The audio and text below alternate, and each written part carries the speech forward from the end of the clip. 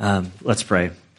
Father, we do come before you and we just give you thanksgiving, Lord, for this day. We thank you for this time that we have to gather to worship you, Lord, through our fellowship with one another, our interaction, our praying for each other, our just spending time with each other as we sing to you, praising you for how good you are to us as we study your word. Lord, we thank you for this gift of prayer, which is the topic of today's section that we're in. And so, Father, we pray that you would, Lord, help us in our interaction with you. Lord, we speak to each other so naturally and so comfortably. And when it comes to speaking with you, this is something that is foreign to us at times and difficult. And so we ask, Lord, that you would help us in our growth with you, that we would learn how to communicate with you, that we would learn how to listen to you and interact with you, that you would truly become just a part of our day, not just today, but each day. We pray that we would invite you in to our lives. And Lord, help us just to keep you at the forefront of our thinking and our interactions as we navigate our lives. This is such a privilege that we have to come to you in prayer. And so we ask that you would help us in this area of our lives. And it's in Christ's good name we pray. Amen. All right. Colossians chapter 4, verses 2 through 4.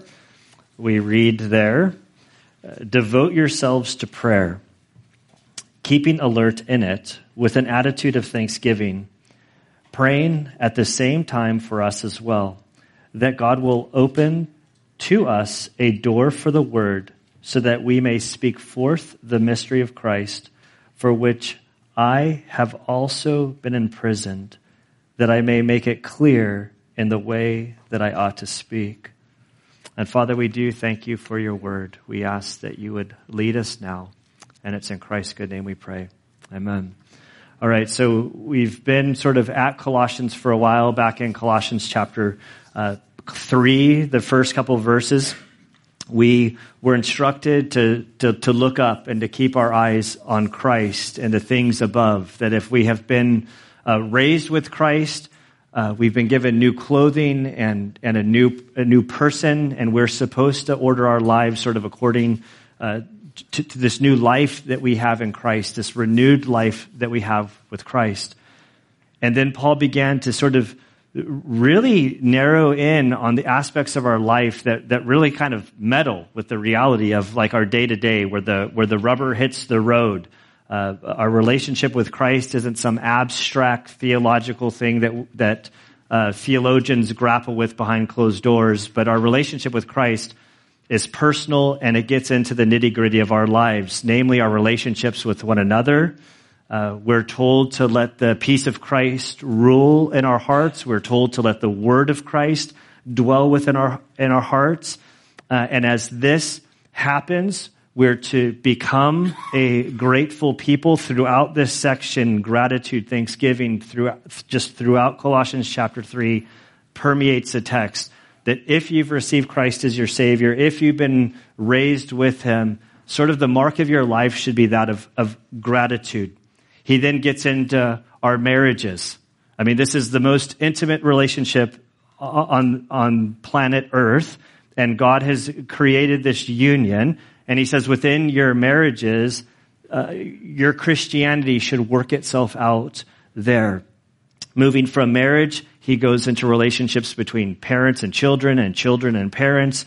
These relationships from employees to employers, from employers to employees. Basically, whatever we do, we're to do for the glory of God. And every relationship that we have, from the time that we wake up until the time we go to bed, Christ wants to play a role in our life. And he's equipped us through the Spirit, and how we act should be different than that of the world. And so now in today's section, which, I think it should be short, we'll see, it's short in the text. It's not difficult to understand, but it's on the issue of prayer, which is communicating with God, which can be a frightening and difficult and sort of foreign thing for a lot of us. I have a story at the end, but I think I'm going to share it now because it's on my brain, because as soon as I walked in to the lobby, Chris assaulted me. I think he's in the back room. But apparently I've been talking about the Spanish speaking. Apparently Chris is fluent in Spanish. He's Mexican. Who knew that? And so he just approached me with a wave of Spanish. And I'm like, okay, hola. And I'm like, I think I understood what you said, but I can't get it out. And he's like, he just keeps going in Spanish. And I'm understanding what he says. And he's kind of looking at me like, you want this, right? I'm like, sí, I want this. Like me gusta. I like this. And it's every Monday for the last handful of weeks, I have a Spanish, I sit down at my computer and I meet my guy in Cordoba, Spain. And it's I have all of my pieces of paper, all of my cheater notes that the teacher can't say, my go-to, cause it's go time. It's when he comes on, he's speaking Spanish and I have to be able to respond, and I can understand, but I can't quite get it out of me. And it's terrifying.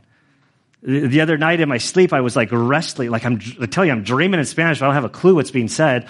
And I'm trying to go over my homework, and I'm wrestling in bed, and Anna's she's what is going on? It's 3 a.m. She's are you okay? And I'm I'm having this nightmare and I can't figure out how to conjugate the ear verb. And she's in her sleep going, voy, vas, va, vamos, vais, van.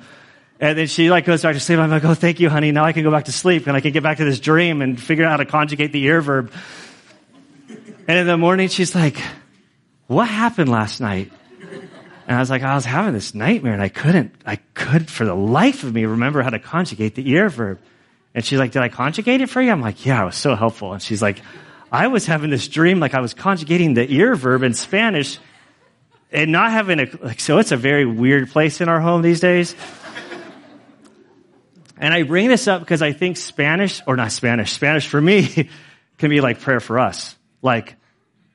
Suddenly, as you meet Christ and you become a Christian, the Bible then says, hey, what God wants of you is to start praying. It's oh, how does this work? Sometimes we think we're supposed to speak in the King James in our prayers. Sometimes we think we're supposed to speak in lofty theological terms. But quite honestly, some of the most beautiful prayers I've heard prayed are by new believers who accidentally throw an F-bomb in there, when they're talking to God. And I'm it's just beautiful. Not that the profanity is it's the, they're just communicating to their Creator. And that's what God wants. And so, first we look at this word in verse 2, devote yourselves to prayer. Devote. This isn't a word that's a compound word, and it's the idea of combining persistence and courageousness. It's the idea of holding fast and not letting go. And I think sometimes when we pray and things don't necessarily go as we want them to go, or we find ourselves in a situation that's just it's not going anywhere, and the situation is going to remain. And so praying can seem almost like why are we doing it? Or why do we continue to pray this way? And so often I think what God is doing is we're communicating to Him is that He's actually changing us and helping us in this. And so the question that as I looked at these, it's literally just a couple verses. It's so short and sweet and to the point. But it's well, what does the Bible say on these issues? It says a whole bunch. Too much for me to look at every single word in the Bible about prayer. And so within the New Testament, there's a handful of verses. So there's a whole swash of verses up there. Don't get terrified. Or maybe you should be terrified. I don't know. But that convey sort of aspects of prayer related to this. Devote yourselves to prayer. So devote, the idea of holding fast, not letting go, you're committed to this concept of prayer. Romans 12:12 says, rejoicing in hope, persevering in tribulations, devoted to prayer. And so if we go to the whole context of Romans, which I don't know that we can do, but so much of the New Testament at the time of writing was written under severe persecution. As a scolding to like American Christians and to myself for the last year, like for us to like interject what we've gone through to like what they were going through is just like, how many of you can say that you had somebody, a friend, that was tied to a stake and burned or had their head cut off in the last year for proclaiming Christ? Anybody in the lobby? If you ask the people that received this letter, probably everybody's hand in the church would have gone up. Their persecution was, I proclaim that Christ has risen from the dead. Okay, you're going to go get your head cut off. Are you okay with that? Yeah. Or crucified. We're going to talk about your head coming off. That actually came historically a little bit later, so I don't want to like get ahead of myself historically. Because I know somebody will come to me and say, oh, actually the guillotine wasn't invented until like, I mean, that's not the only way you can cut off a head. But now we're like way off track, like, and, but what does Paul say? Rejoicing in hope, persevering in tribulation, devoted, same word, to prayer. This is what the church in Rome that was going through great persecution under Nero, that's what Paul said, this is what we are to be doing. He continues in Romans 15:30, now I urge you, brethren, by our Lord Jesus Christ and by the love of the Spirit, to strive together with me in your prayers to God for me. And so here Paul is, persecution, as he looks at the church. So the aspect of prayer here, he viewed prayer like as going to combat with him before God. I heard a talk, I don't even remember the context, I remember it was John Piper like many, many years ago, and he had a video on James, like a video, it might have been a sermon, it might have been something, I have no idea. And he said that Christians today view prayer more like a bellhop ringing the button like, excuse me, sir, my pillow's too hard. Can you bring me a softer pillow into my room? Thank you very much, God. Like, thank you. And he said the Bible's form of communication with God in prayer is more akin to a soldier in combat with a radio calling for air support. Like, I need help here. We're in battle. We're taking heavies. We need support. And Paul describes it this way, like, I'm facing all of this person. Like, he would ultimately give his life, and he's leading the church. Like, get on your knees and pray with me. Join with me. Strive together with me in your prayers. Join me in this mission. And so their praying was actually engaging in the combat that was around them. In Ephesians 6:18, Paul writes, with all prayer and petition, pray at all times in the Spirit, and with this in view, be on the alert with all perseverance, which is going to continue into the next verse that we get to.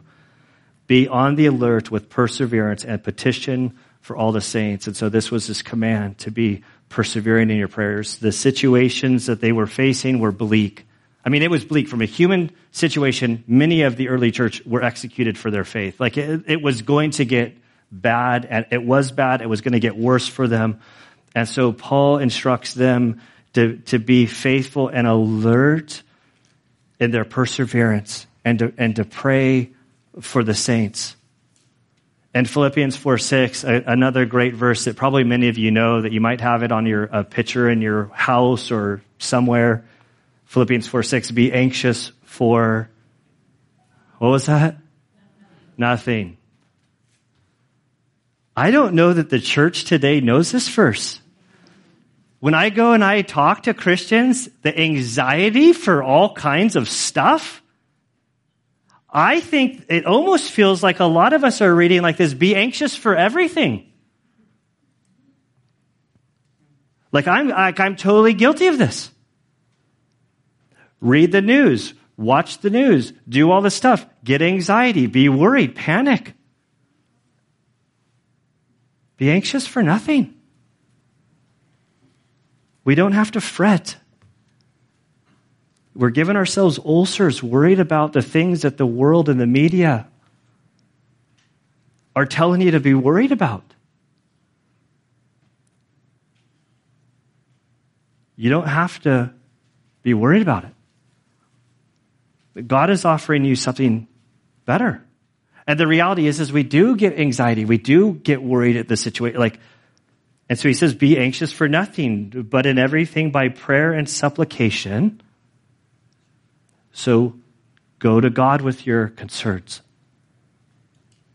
And which we'll look at more, but also, and I'll look at this verse again, but notice it says with thanksgiving. Let your requests be made known to God. I kind of when I read this with thanksgiving, as you're praying, I'm going to have an argument in my head because I'm going to debate myself right now. So I'll let you guys enter into my, we're supposed to go to God with everything. We're to pray always. God wants everything. You can't hide anything with him. But when I read this, there's a side of me that goes God doesn't want your prayers to be your complaint box. He wants you to have gratitude. And this seems foreign because complaining is so natural to us. And having anxiety and just going to God and just complaining about situations, about people, about whatever your circumstance is. How would we be transformed if we focused on just practicing on being thankful? Look at the news. There's so much to be thankful for. You can be thankful for everything. With thanksgiving, let your requests be made known to God. 1 Timothy 2, verses 1 through 2. First of all, then, I urge that entreaties and prayers and petitions and thanksgivings be made known on behalf of all men, for kings and all who are in authority. Man, it's the Bible just won't stop. We don't want to hear this right now. Right? You guys are quiet. It's okay to laugh. We don't want to hear this right now, do we? You guys, you're so am I really stepping on toe? Is this 2 weeks in a row? And it's the Bible's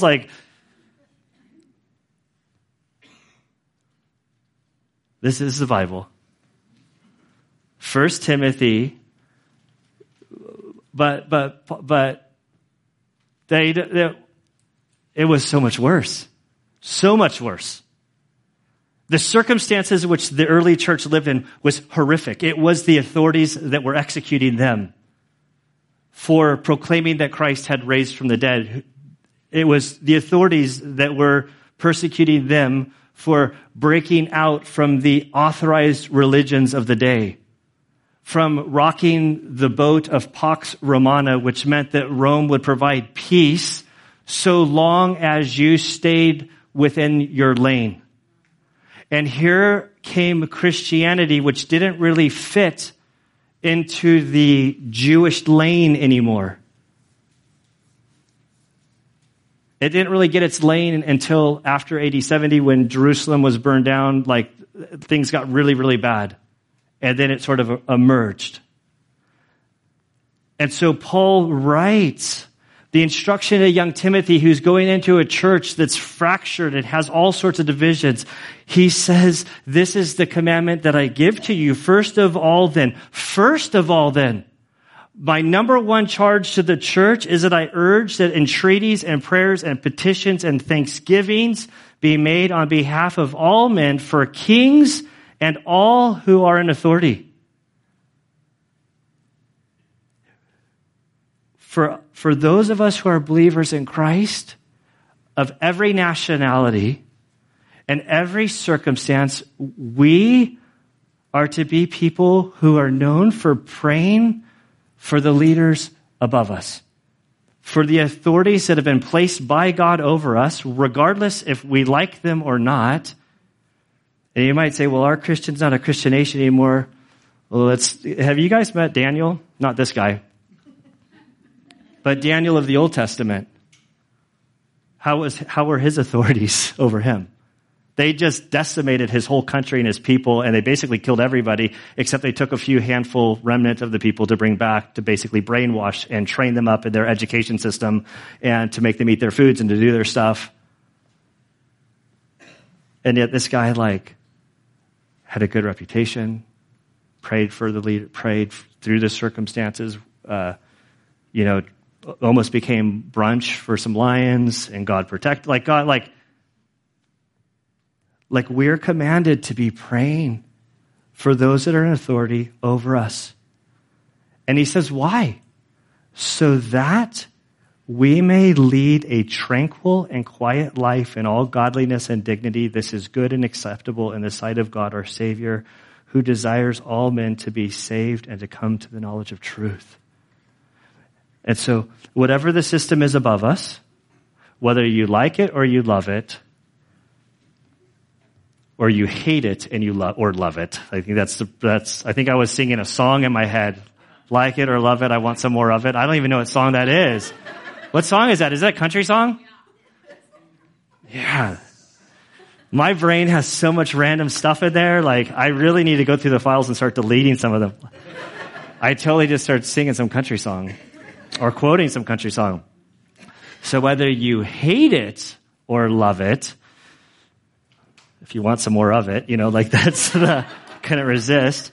Like, we as God's people are supposed to be praying for them above us. Like, we're to be praying for them. And the purpose of our prayers is like, we as God's children, we don't want to be in conflict. We don't want to be at odds with the world. Like, the world is doing its thing. God loves the world. We want to live a quiet life in godliness and have our peace. Godliness and dignity. And this is good and acceptable in the sight of God our Savior, who desires all men to be saved and to come to knowledge of truth. Does your heart break for the leaders that are over you who you disagree with? Is your feeling for Nathan Fletcher, Gavin Newsom, Nancy Pelosi, Joe Biden, do you have heartbreak that our Savior on the cross died for them and has commissioned us to be a light to them? My heart, it's not. I'm not sitting here saying, I'm not praying for them 24/7. I'm going through this text and being super convicted.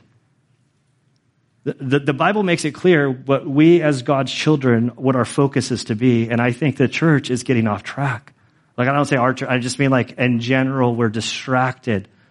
I feel like Satan has used COVID as a huge distraction to get us off course, to get our eyes off the ball, to get our eyes from looking above at Christ, this sovereign God who reigns and rules and has placed us and positioned us in this life where we are to be used as a light for him.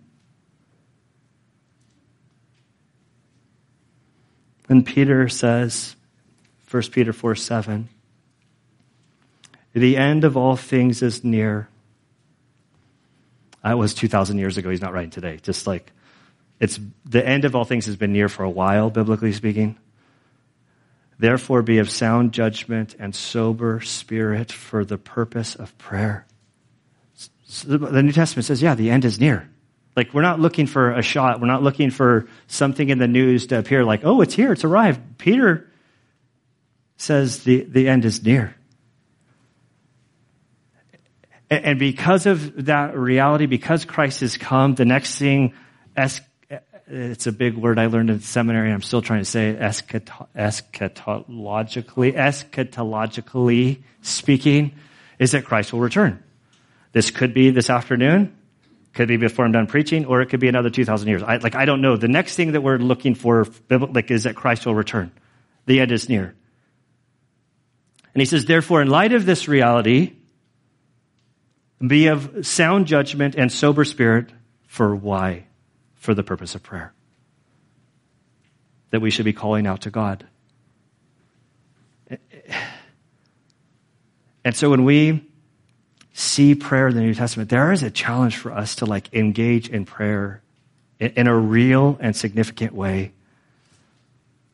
And we think, I don't think God's hearing me. I don't think I know how to pray. I don't think I speak in a way that God hears. I don't even know that I know what to pray or how to pray it. And I love a story that Jesus tells. When I see this, devote yourselves to prayer. If you want to go with me over to Luke chapter 18, and then you can bookmark Luke because we'll return to Luke in a little while. In Luke 18, Jesus tells this parable. to the disciples. And if you read the New Testament or the Gospels in particular, like the disciples, they had no clue how to pray. And it's beautiful. I love it. Like, I love the realness there. Like, we're not unique in our inability to know how to pray and to communicate with God. The disciples were in the same boat as you and me, or you and I, which I don't even know which way. I always get confused. You guys can tell me later. All right, verse 18, or chapter 18, verse 1. Now he was telling them a parable, this is Jesus, to show them that at all times they ought to pray and not lose heart. That sounds very familiar to the verse that we're in today, right? Devote yourselves to pray. Devote is the idea of holding fast and not letting go. It combines persistence and courageousness. He was telling them a parable to show them that at all times they ought to pray and not lose heart, saying, in a certain city there was a judge who did not fear God and did not respect man. There was a widow in that city, and she kept coming to him, saying, give me legal protection from my opponent. For a while he was unwilling, but afterward he said to himself, even though I do not fear God nor respect man, yet because this widow bothers me, I will give her legal protection. Otherwise, by continually coming, she will wear me out. And the Lord said, hear what the unrighteous judge said. Now, will not God bring about justice for his elect who cry out to him day and night, and will he delay long over them? I tell you that he will bring about justice for them quickly. However, when the Son of Man comes, will he find faith on the earth? And so he tells this whole parable about this naggy widow that would not leave this guy alone, and even in his earthly position was like, fine, I'll just do it. He says this to his followers because he wants them to be the naggy widow, to constantly be going to God and not losing heart, knowing that God will hear them. And he's saying, but when the Son of Man returns, will he find his children awake or asleep? And so he's saying, I want you to have persistency in your prayers. Like, when I read these verses, I get like super convicted. There's a side of me that feels guilty. But I think that this is what the Spirit does, is he convicts us, he reminds us, he forces us to keep the faith. He forces us and reminds us to know, like, God is listening. God wants to communicate with you. God wants you to be communicating with him. And that regardless of your circumstances, no matter how good or bad it feels, God is right there in your midst, and he is leading and guiding you. And so be devoted to prayer, keeping alert with an attitude of thanksgiving. He continues back in Colossians. So this keeping alert. John MacArthur has a profound explanation of this that I'd like to read to you. In its most basic sense, this means to stay awake and not to fall asleep during prayer.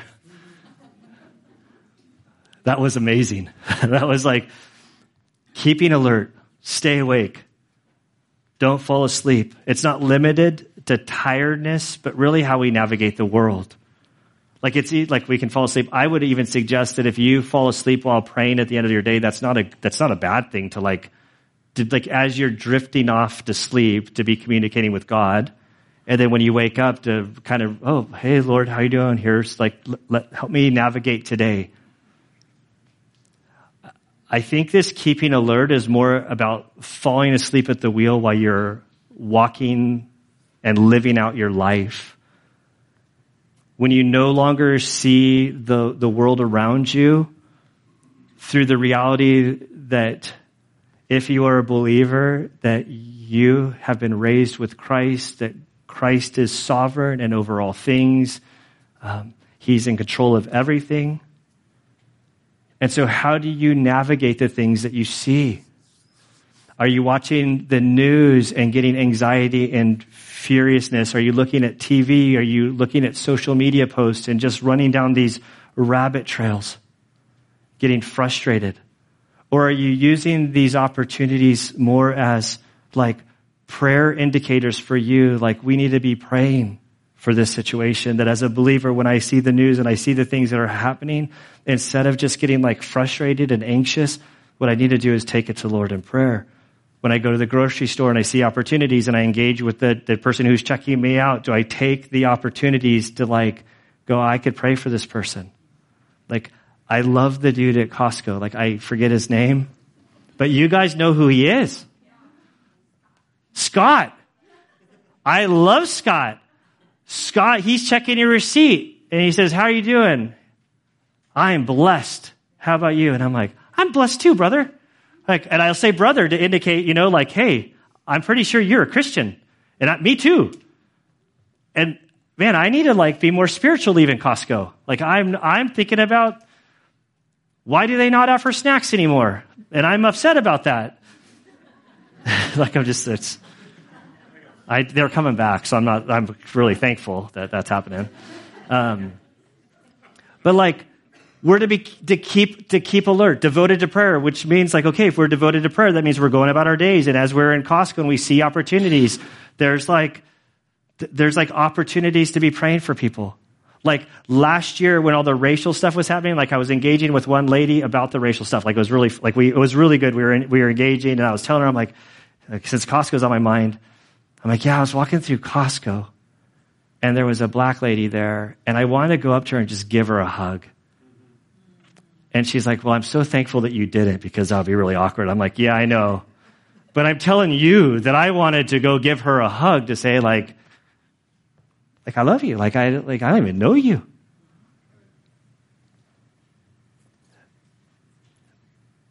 But we're to keep alert. Whatever your day is filled with, God wants to be with you. He wants to be engaging with you. And these are things that you can communicate to him about. If you're frustrated, say, Lord, I'm really I have anxiety about the direction of this. And so I'm calling out to you to work something here because I know that you desire that all men would be saved. And the mess that we're in is because there's a whole bunch of unsaved people. The reality is that people aren't saved and people don't know their creator and they don't have the framework. And so we want people to experience Christ so that they'll be transformed from the inside out because that's the only thing that's going to make any change in the world that we live in. And so we need to talk to the one who actually has the ability and power to transform the heart. And I love that Paul keeping alert in it with an attitude of thanksgiving. So there's this safeguard. He's this isn't for you to just complain to God. This isn't for you to, as you're keeping alert, as you're devoted to prayer, inject thanksgiving.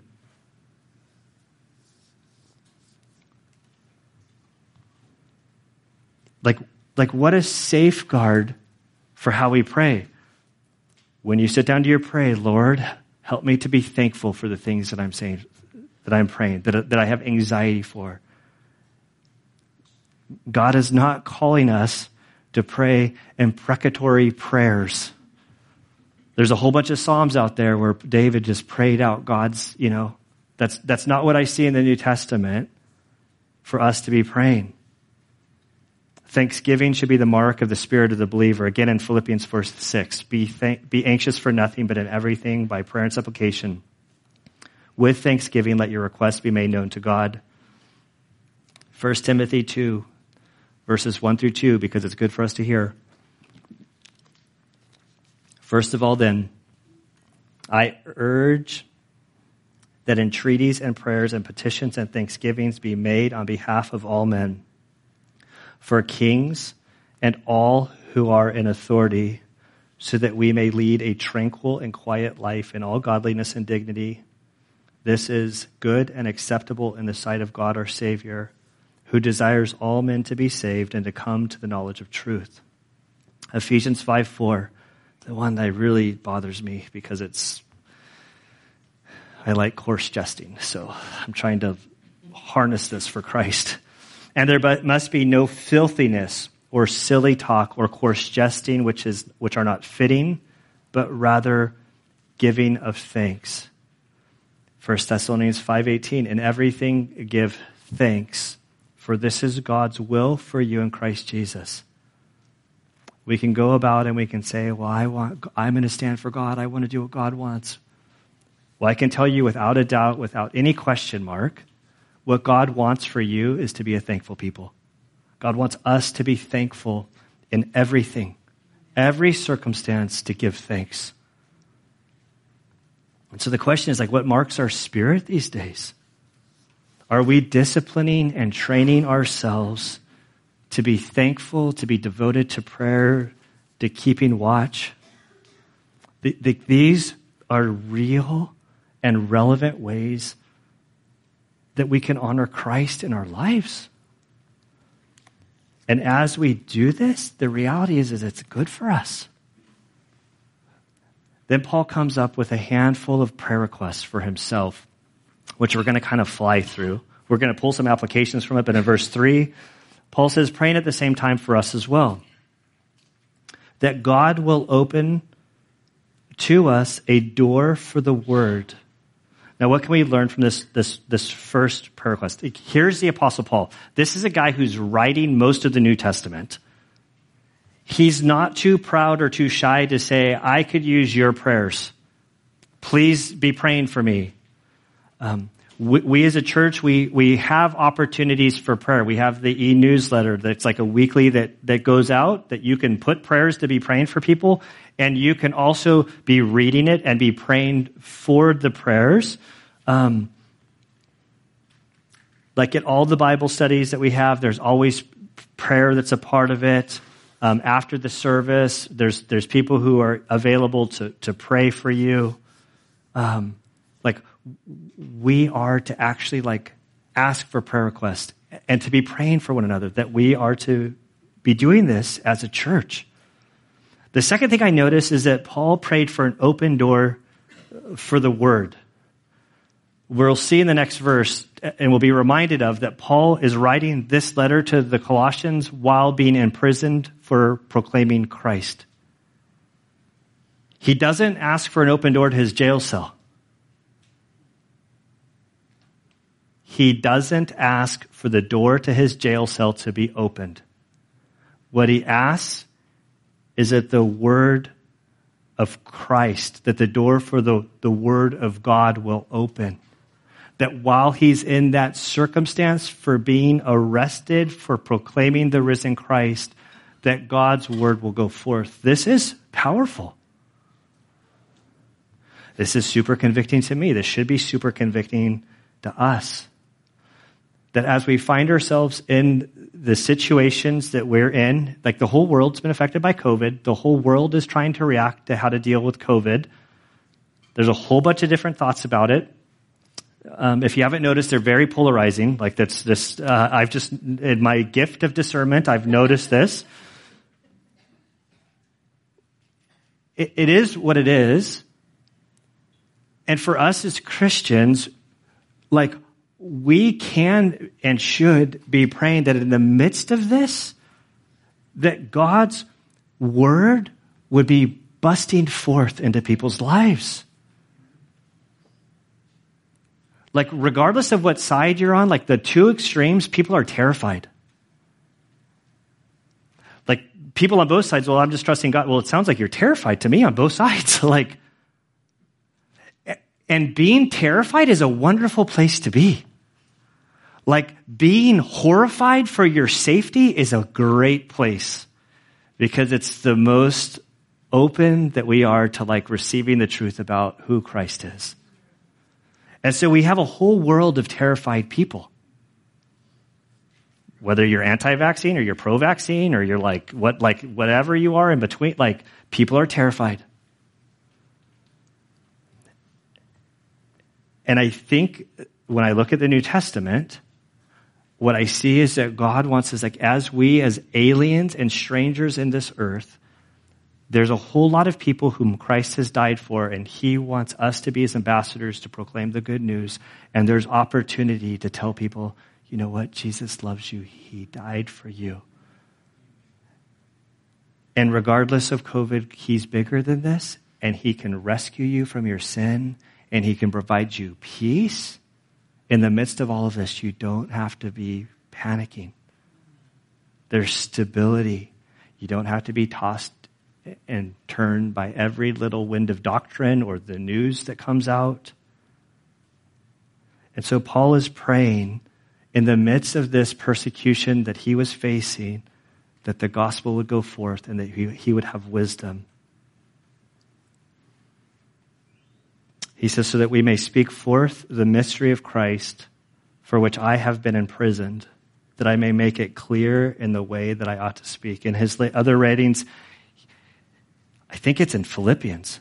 I didn't really look it up. I should have, because it's just coming to me. But Paul's like in prison, and he's like thanking the church. He's like, guys, it's so awesome. I'm locked up, but because I'm locked up and I'm a high-profile prisoner, so I'm in this really special prison, and the Praetorian Guard has to watch me 24/7. And so I've had the opportunity to preach the gospel to the whole Praetorian Guard, and people are responding. That's the attitude. He, in his imprisonment, he's being imprisoned. He tells us right here, he's been imprisoned for proclaiming the mystery of Christ, that Christ died for you, that he was buried, and that he rose on the third day. That's a mystery, that we could be saved through trusting in Christ. And he says, I've been imprisoned for speaking about this. And what I'm asking of you, as you're praying for me, as I'm in prison for this, is that you would give me wisdom, and that God would give me wisdom and clarity in my speech as I communicate the gospel to these people who are holding me captive because of this very thing. This is my prayer for us as a church, that we would keep our eyes on the ball, which is Jesus, that we would keep our eyes on him, that we would not get off course and get all spun up over secondary things that in the grand scheme of eternity really aren't that important. They're really not that important in the light of eternity.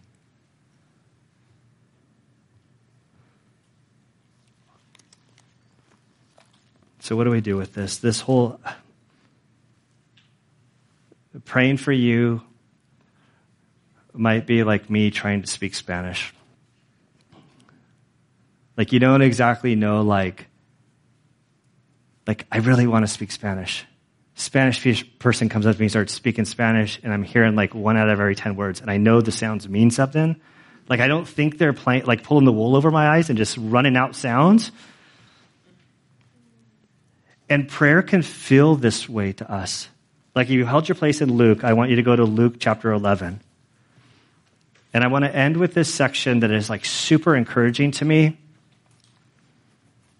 because it's a section of the disciples going to Jesus and saying, we don't have a clue how to pray.